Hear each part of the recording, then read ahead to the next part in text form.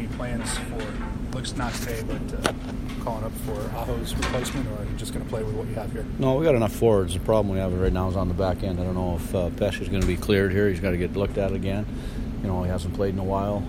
We think he's getting closer, but that'll be a game-time decision. And then if he can't go, then all of a sudden now we're just carrying 6. So we're a little thinner on the back end than we are up front. Any update on Sebastian Aho? No, not for me. I just seen him the other day. It's multiple injuries, obviously, right, with a lower body and a concussion. So which one heals first, I'm not sure. And then they obviously both got to get healed before he's back. So there's no real timeline there. Back to a situation like with Brett Pesce or Derek Ryan, what's the toughest part for those guys coming back into the lineup after sitting out for a couple of games and missing a bye week here? Yeah, well, you know what? They're both real good pros, and they look after themselves. So it's would be an even situation if the team you're playing is coming off the bye week at the same time, but that's not the scenario that we have here today. So, obviously we got a lot of guys that haven't played in a while, and then Doc, I think, was real close to getting back prior to the bye. So I think he's a little closer than Pesh.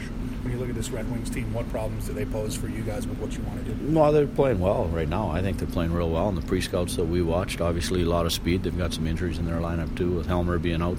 It takes one of their quicker guys out of the lineup, but Larkin's playing with a lot of pace, so is Athanasio. And looks like they're finding their game. You have spent a lot of time at Jola's Arena. Yeah. What have you thought of this place so far? Well, I don't know how to get around it. It's so big. It looks beautiful, though. I've heard nothing but good things about it. I haven't made it up onto the concourse yet, and if I don't do that here today, I'll probably do it on our next trip into Detroit. But it looks like it's a fantastic building, well done, and then the Red Wings and the city of Detroit and the state of Michigan deserve it. Are there any adjustments you make for the first game back from the bye just to try to get a quicker start?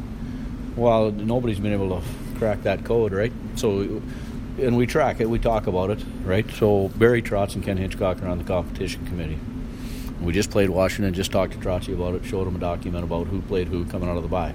So when you're playing a team coming out of the bye and you're both coming off 4 or 5 days off, you're in the same boat.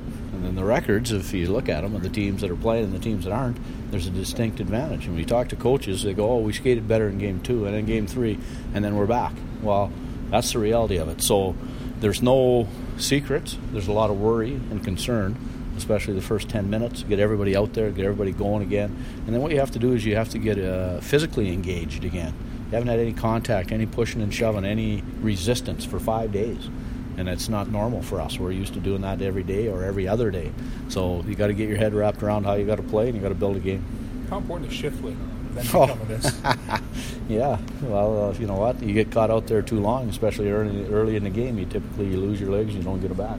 So shift length is very important. Puck management's important, and just a real mature game is needed in order to have success coming out of the bye.